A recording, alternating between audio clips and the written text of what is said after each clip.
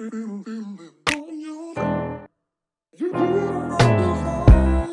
Lynn. Hey, Dee. We're back. I refuse to say we're back. We are here. We are here. We are here, and we are not going anywhere. But we are trying to figure out our rhythm, folks. So, sorry about it. It's okay. We have kids and vacations and trips and people and other places on the planet. And so this is not all we do every day? no. We have so many other things we do. So we're figuring that out. We are. And we're on a new rhythm of an every other week release, right? You just dropped that bomb. Oh, was I not supposed to? Yeah. Every other weekish. We'll see what happens. We might do more, we might do less. Just hang on for the ride. Yeah, just don't hold us to anything that we say ever. Because we don't know what's going to happen. Oh, man. All right, today. Life with a 7. Who's that? Life with a 7. What was that? What are you talking about? Podcasting with a 7. You look like you're twitching I'm over there. pointing with my head and twitching. What are we doing today? Today we are doing something we've wanted to do for a really long time. Yeah. We're having a conversation about volunteering. We've alluded to it in several other episodes. And I know that it may sound like it's going to be a boring conversation, but as I was kind of thinking through what we were going to talk about today, I got really pumped. Mm-hmm. And it's something we need to talk about, I think. Yeah. Okay. We're talking about volunteering. And if you will recall, for our committed listeners, episode 7, Everyone is Wayfind, we kind of talked about it for about 2 minutes. Yeah. There. We talked about how we don't like the word volunteering. Why? Because it doesn't convey what, like it's become overused, oversaturated. It has a certain connotation of a certain kind of people and a certain kind of things that you do with it. So we're going to explore some of the things we talked about then. We're going to explore some history, and we're going to do a whole lot more. Now, we are by no means experts, and we're not trying to educate anyone on anything. We just want to have a good conversation. Yeah. So, you ready? Yeah. Okay. Where do we start? I think we always start with defining our terms. Okay. Defining the terms. So, there are a lot of definitions I didn't like. So I threw them away and chose the one I wanted. I chose 4 that I liked, but it's interesting how many different sources define it differently. A common thread, though, is offering something that is not required nor an obligation. Okay. Okay. To freely offer up your time and service to help. When someone spends unpaid time doing something to benefit others, to help their community. Yeah. That's a good one. Yeah. So to volunteer is essentially to do something without payment. Yeah. On behalf of someone else or an organization, I guess. Yeah. Yeah. Okay. Should we go into some of its roots and history? For sure. Okay. It comes from the Latin word voluntarius, meaning willing or of one's own choice. But it wasn't hardly ever used the way that it's used now. How was it used then? Let's go through it. Can we just pause and really take a moment to appreciate the word voluntarius? Voluntarius. I don't even know if I'm pronouncing that right. I think you are. The early English of it means will or desire. So it was used like your will, your own personal will for something. Like I volunteer this. Yes. Like I will this. Yes, to happen. Yeah. Yeah. And that's in the 1300s, and then it kind of disappears till the 1600s, like in any written text. Interesting. Yep. Then when it comes back in the 1600s, it reemerges and had military connotations. Okay. So to volunteer was to be in the military. In 1648, so 50 years later, it's referred to someone who went on a religious mission. Okay. Was called a volunteer. I can see all of kind of the nuances of it coming together to form what we know now. Right. And then in the 1700s, there was the founding of the first volunteer fire station. Oh, okay. Okay, but that's still an occupation, and it's still like a role in the society to do that kind of thing. All right, so our girl Steph, who does Stats with Steph. Love her. She came up with a lot of stats for us. And we're going to read a few of them about the benefits of volunteering. Okay. Okay, ready? Yep. And again, this is a skim, Right. like we at the surface level. Regular volunteering is associated with better physical health, which is kind of like, duh. It gets you out of your house. Yeah.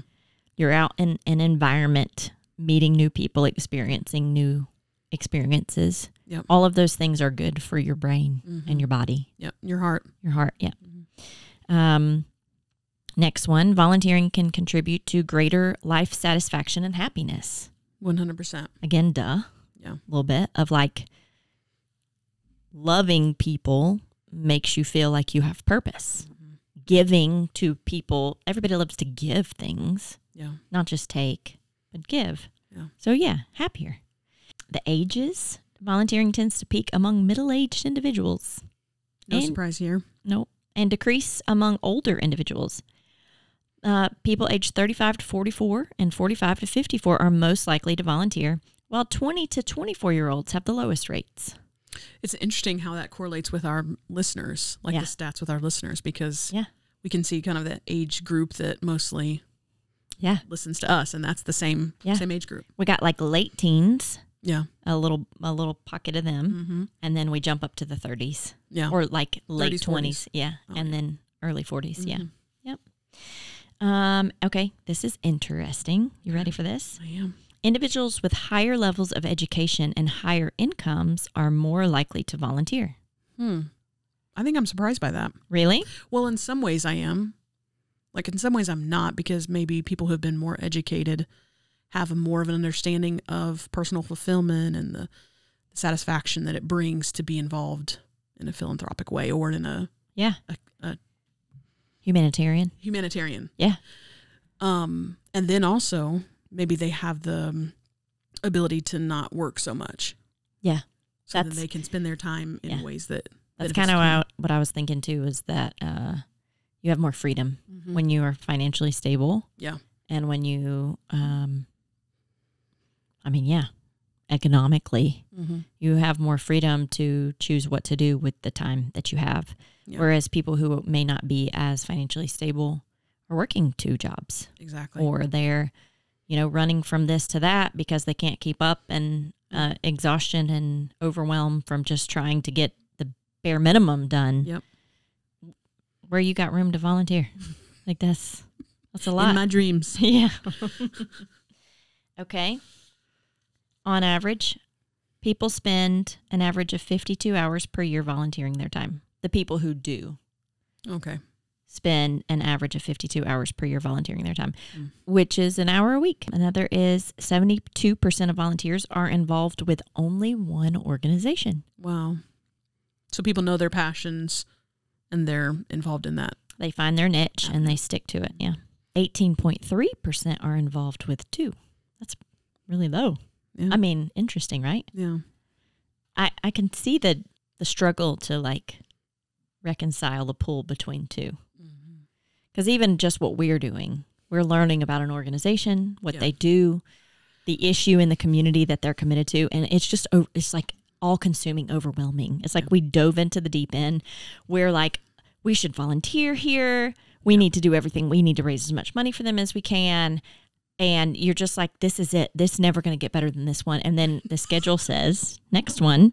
And we get to this one, we're like, oh my gosh, they're doing the thing. Yes. So like you kind of have to pick a love and chase it down. All right. Last stat that I have, and it's the perfect segue into the different types of volunteering. Okay. The top 4 national volunteer activities are food collection or distribution. Makes sense. It's number 1, 24%. Fundraising or selling items to raise money. It's considered volunteering. Well, yeah, that's interesting. And that one comes in at 23.9%. So right there, those 2 are the top 2. All right, this one's like, duh. I mean, I'm tired of saying that, but general labor or transportation. Like general labor, that seems like all of volunteering. All fits into this one category. Yes. 18.8%, and tutoring or teaching, 17.9%.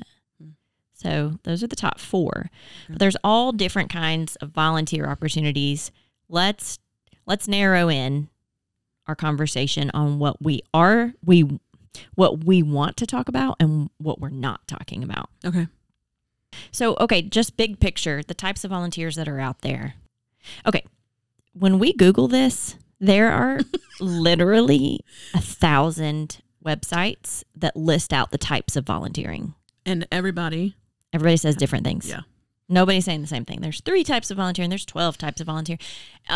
There may be like a set standard, but I couldn't find someone saying the same thing as anybody else. Right.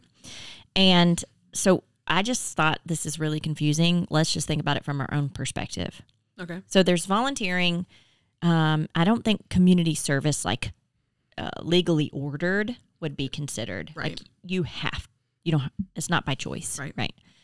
And that is, I think, one of the main components of volunteering is that you want to do it.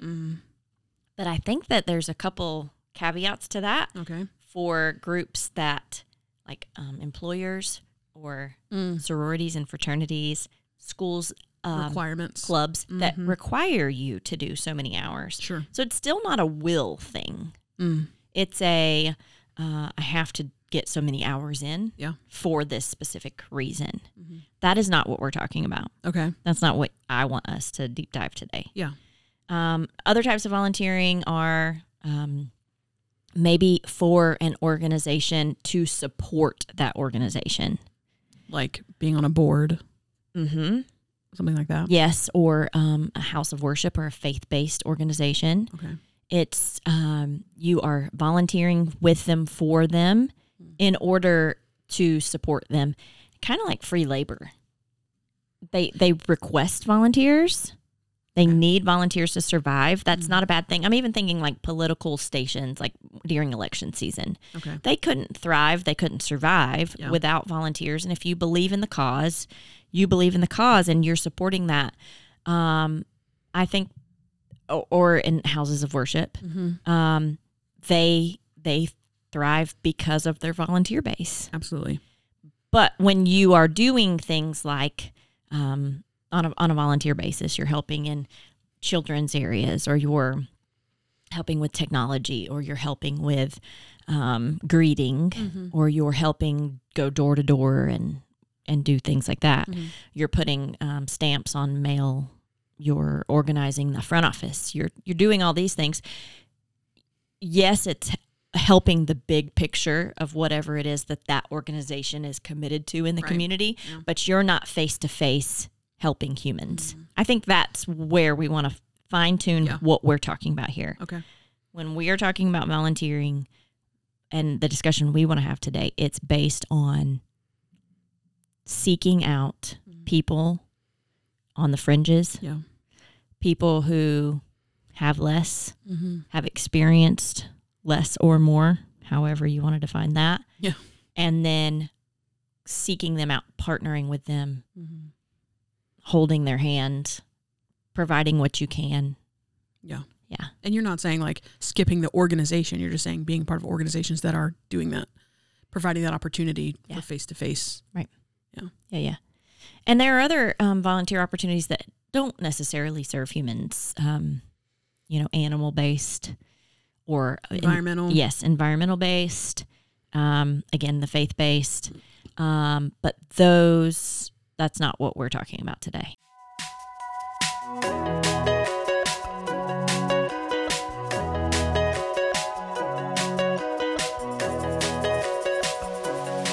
So let's talk about why we don't like the word volunteering. Okay. I just feel like one has a negative connotation. It's either, in my brain, it's associated with like forced guilt tripping. Oh, okay. Is that a thing? You think that's a thing? Yes. Okay. It's like people begging for volunteers and you feeling like you don't know how to say no. That's the feeling that first comes up. And second of all, I feel like, that's part of why Wayfind was created, was to help people find the thing that they're connected with emotionally or passionately and connect them with an organization to partner with. Like, that's the main idea. Right. And for some reason, using the word volunteering dilutes the meaning of that. Like, that's a rich concept of like finding that thing that makes you tick, that like sets you on fire on the inside. And then to use the word volunteer is like, wah. Yeah. Wah, wah. Well, I do think what you're saying applies to volunteering. But maybe that's more of like in the motives section Of the conversation. Yeah. Well, let's go there a minute because I think motive that's part of it for me is when I think of volunteering, I think of going to a canned food drive. We've had this conversation before. Let's throw it out there again. Doing food collection and food distribution, a lot of people are out there doing these kinds of things, and it is good and it is needed. People will starve if we don't rally and figure out ways to feed them now. But I feel like volunteering, the concept of volunteering is you see this thing that needs to be done and you go do the thing and you did it. Congratulations, you check the box. You did it, and now someone has their belly full for a meal. But how much more could it be? What a bigger conversation could it be? How much more could we accomplish if, in addition to making sure people don't starve, we ask why they're hungry in the first place? Yeah. And then chase that rabbit until we figure out another place to stop and meet needs or partner or come together collectively as we can, do the thing, and then chase that rabbit. You know what I'm saying? Like, it's all connected. Poverty is connected to hunger, is connected to incarceration, is connected to foster care, is connected to drug use, is connected to suicide, is connected. I mean, like, it's all connected. Yeah.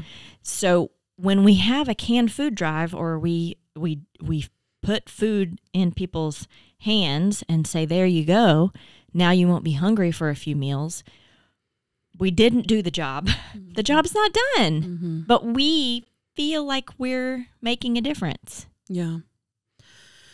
Yes. I think the thought that is rolling around in my mind is if we each had a threshold of what we could do with our own minds and giftings and abilities and resources, and we all brought that to the table. Like, here's what I can do. I can go to a canned food drive and be the one that hands the food to the people. Like, that's needed, like you said. But then we also need you who can do these other things, like brainstorm and problem solve different ways and research root problems. So you bring what you can to the table. So like maybe volunteering for you doesn't look like attending a can drive, but it means like attending community meetings and like being a part of these talks of how we can solve. So and maybe this is like over idealized, but I feel like in a perfect society or an idealized society, we'd all be bringing who we are to the table as our social responsibility to care for people on the fringes. So you think everybody has a different role in the realm of volunteering? I wouldn't say like every person has a different one, but I think my opinion is that we all kind of fit into different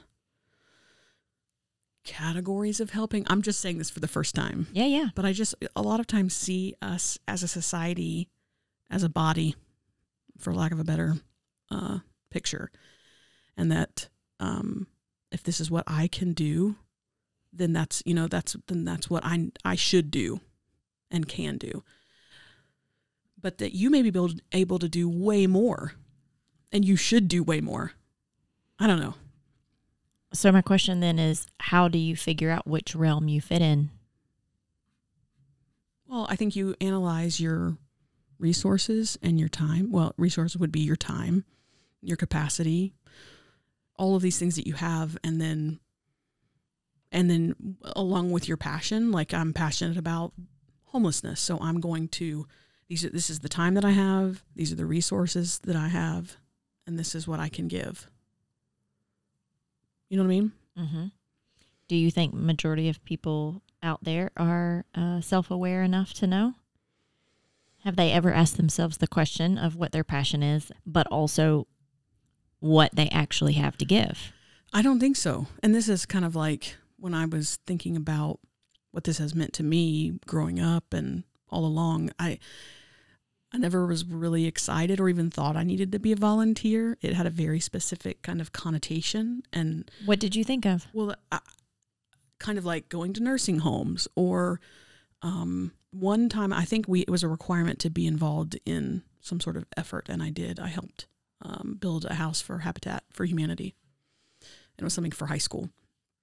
But it was a requirement. Yeah.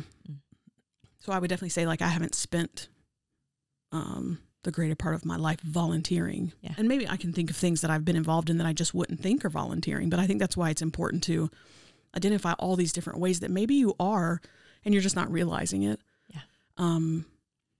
But yeah, I just kind of considered myself not a person who did that, and that there are people in the world who are, and I'm just not one of them. Yeah. So you never felt a pull to be a volunteer? No, I didn't. And I think... Really? Yeah. And I think a lot of that reason was because of our lives were saturated in church. Uh-huh. And so almost looking back, it's like that kind of felt like our role with volunteering. Like we were already spending our lives or sacrificing our parents' lives for people, that there was no space for anything else. So I'm interested, I want to revisit if we have time. Okay. How you came out. Granted, you were a pastor's kid. How did you come out not feeling this? And it's so interesting that I feel like, I could be from somewhere else, but I feel like my drive to volunteer or to partner with people or get involved or whatever, I feel like that came from church. Okay, I have a theory. Okay. And this is not an indictment on my specific church or whatever organization. But I'm going to make a statement. Okay. I don't know if this is going to be for publish or not, but okay. I think the church has gotten so far away from what it should be doing that it's producing someone like me who didn't have a thought about people who need people on the fringes. We're just producing these people who come to church, do the service volunteer for the things that make the service run, be a Sunday school teacher, be a greeter. Like that is your service. That's your volunteer for the, and you're not even thinking about people on the fringes. Right. And so I think it is because the church has lost its way. Mm. Okay. Cause I was going to say something similar. I just think it's interesting that you came out a little bit hardened to the idea of volunteering. And I came out feeling like I'm supposed to be. Why am I not?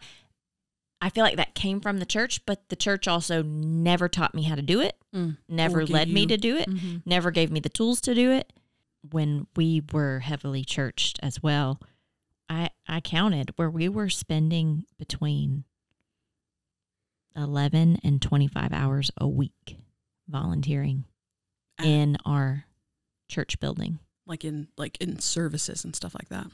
Not like outside efforts. I mean, that's part-time work. Yeah, it is.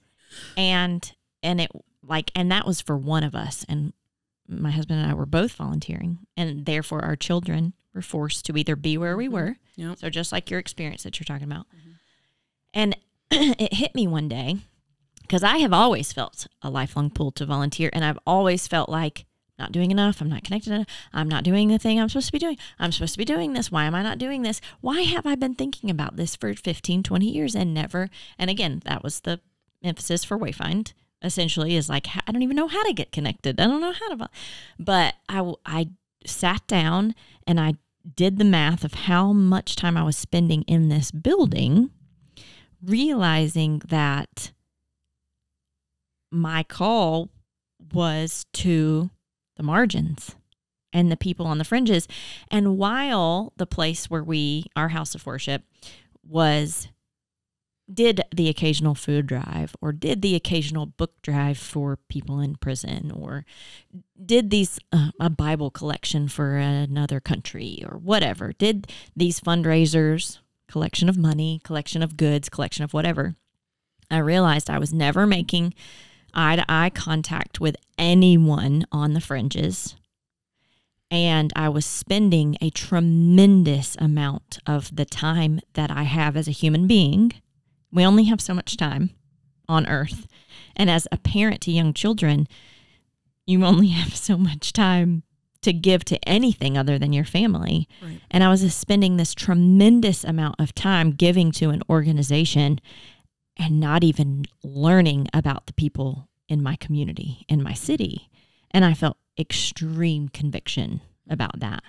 Something felt very off about that. So now things are different. Right. We're kind of out of that realm. A lot due to COVID. COVID switched up a lot of things, and I feel like it was very sobering for a lot of the population. Oh yeah. And now I was thinking about this morning, why even volunteer? I hate that word. Volunteer in the first place. Yeah. Like, what is it? Mm-hmm. And I was able to bring it back to, I'm supposed to be, and I feel compelled to, and it's my center to love my neighbor as myself, right?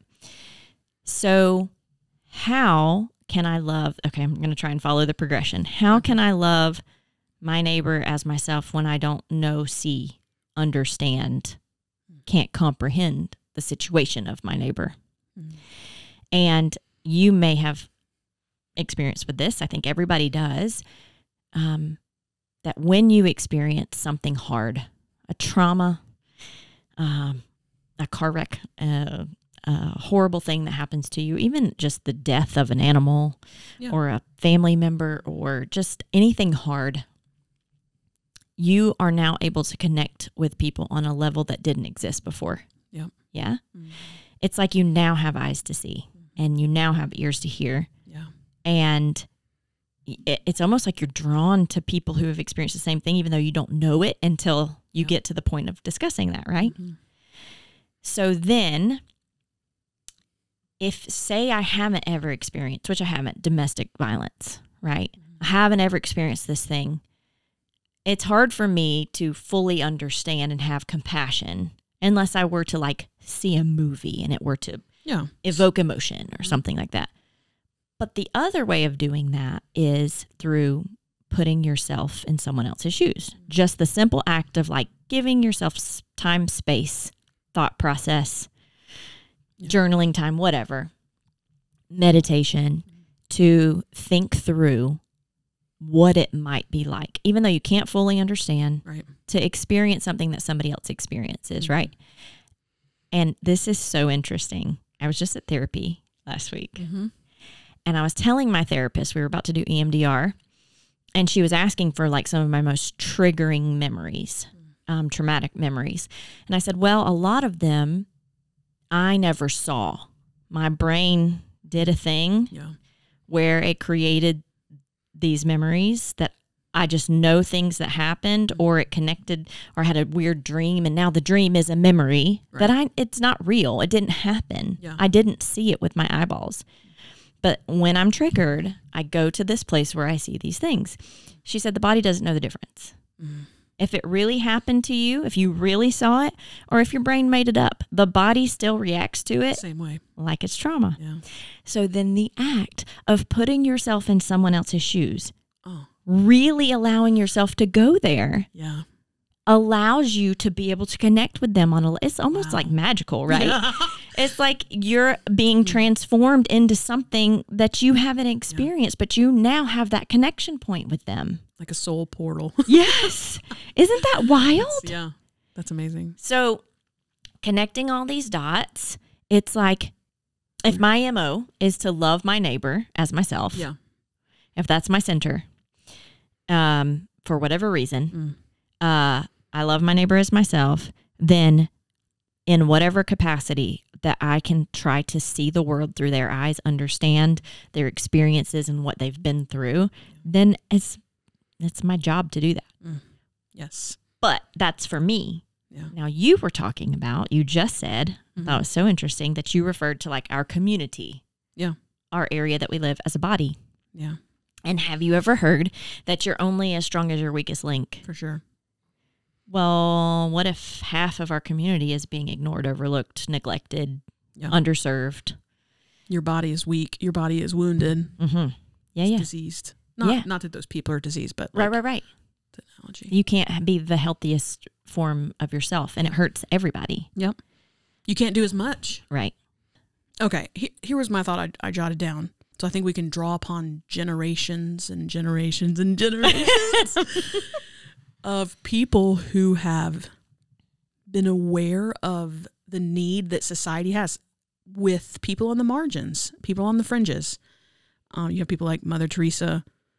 You mentioned Gandhi, like people who know or feel like it's their responsibility to care for people on the fringes.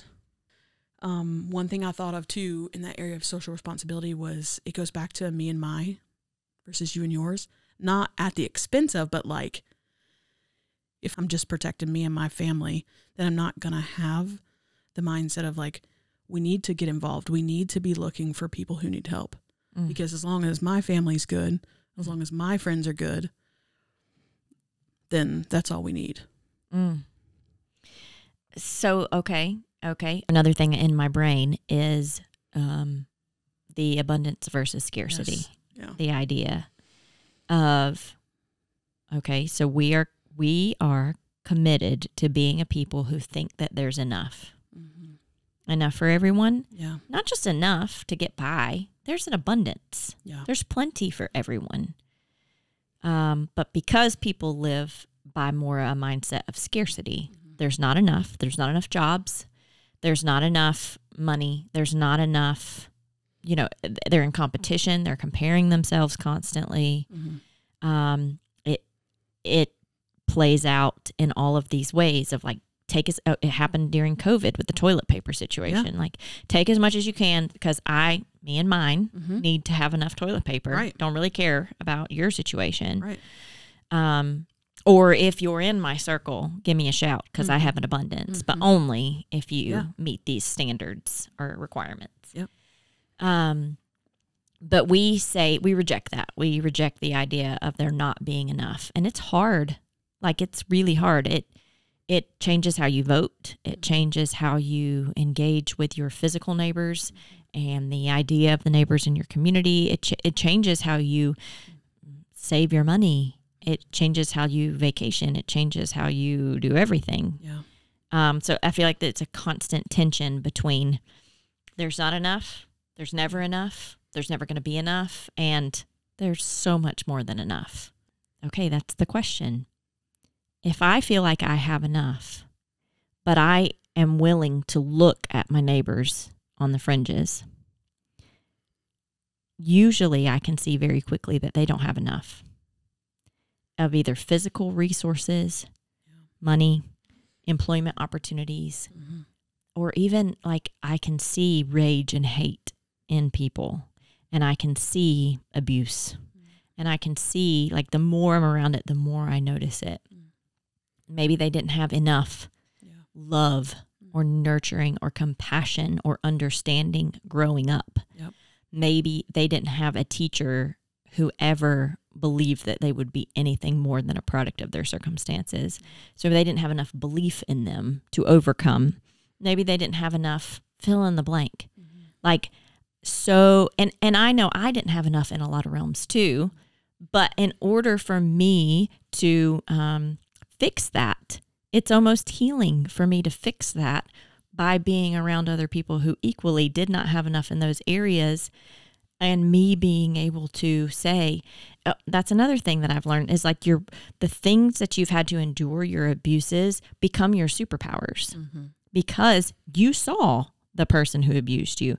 If you're not going to repeat the cycle, you have to address that monster head on And then now you can see it anywhere Yeah. and you can spot it, and you know exactly what you needed to be told when you were younger to help you survive. Yeah. So you know exactly what to tell the other kid who is now in that circumstance with their abusive whatever. So it becomes a superpower for you, and it becomes healing for you to use that superpower. Sure. So, but you're never going to be able to use it if you're not ever around the people who need it. Yeah. And therefore, you have to go to the places where the people are. Yep. And that is the thing that volunteering ultimately is in my brain. Yeah. Of like, there is a place where there's a lot more hurting than where I sit right now. Yep. There's a place where there's a lot more need and a lot more want and a lot more desperation.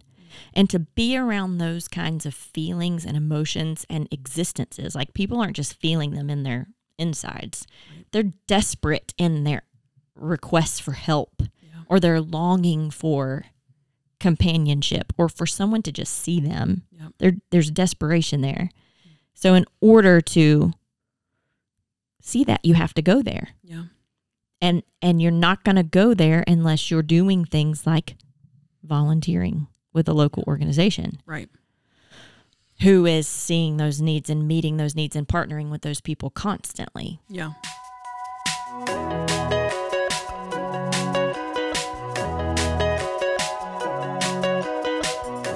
Well, I think we talked about like kind of what now or how to go from understanding this information to what I do with it. And we don't want to just be another sound in your head telling you, I should be doing more, because that doesn't do anything. Like assessing your own, like what you're passionate about, the resources that you have, the time, all of that, like what you have to work with. Yeah. What are your passions? Yeah.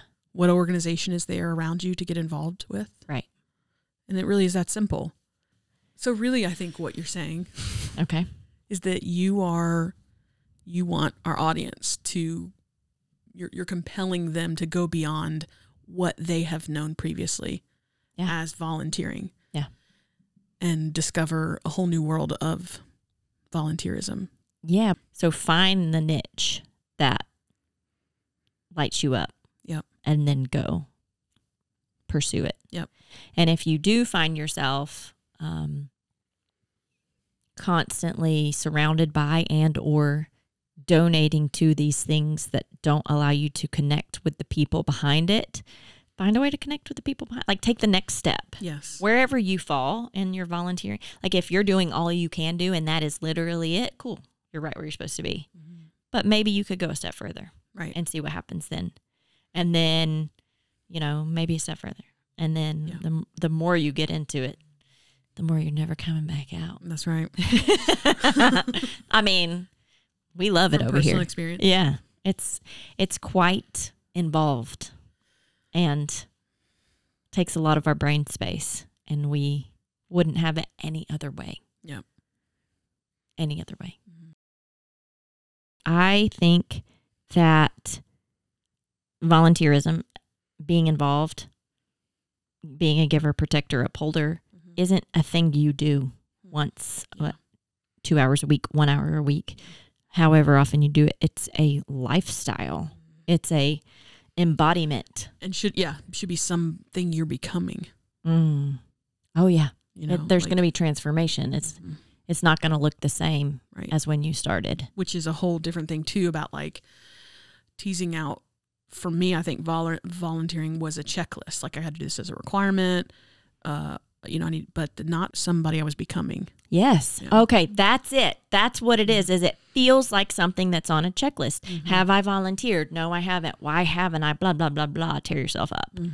And why have I been doing this cycle over and over when it really isn't even about that? It's about becoming a person who goes, sees, does, partners, connects. Yeah. And to do anything less than that is a shallow version of the real thing. It's not the real thing. You're right. Yep.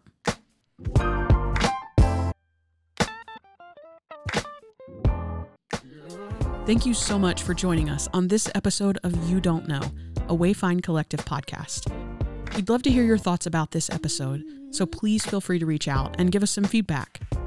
All links for today's episode can be found in our show notes. You can donate and find more resources directly on our site, wayfindco.com, and on our Facebook and Instagram social media accounts.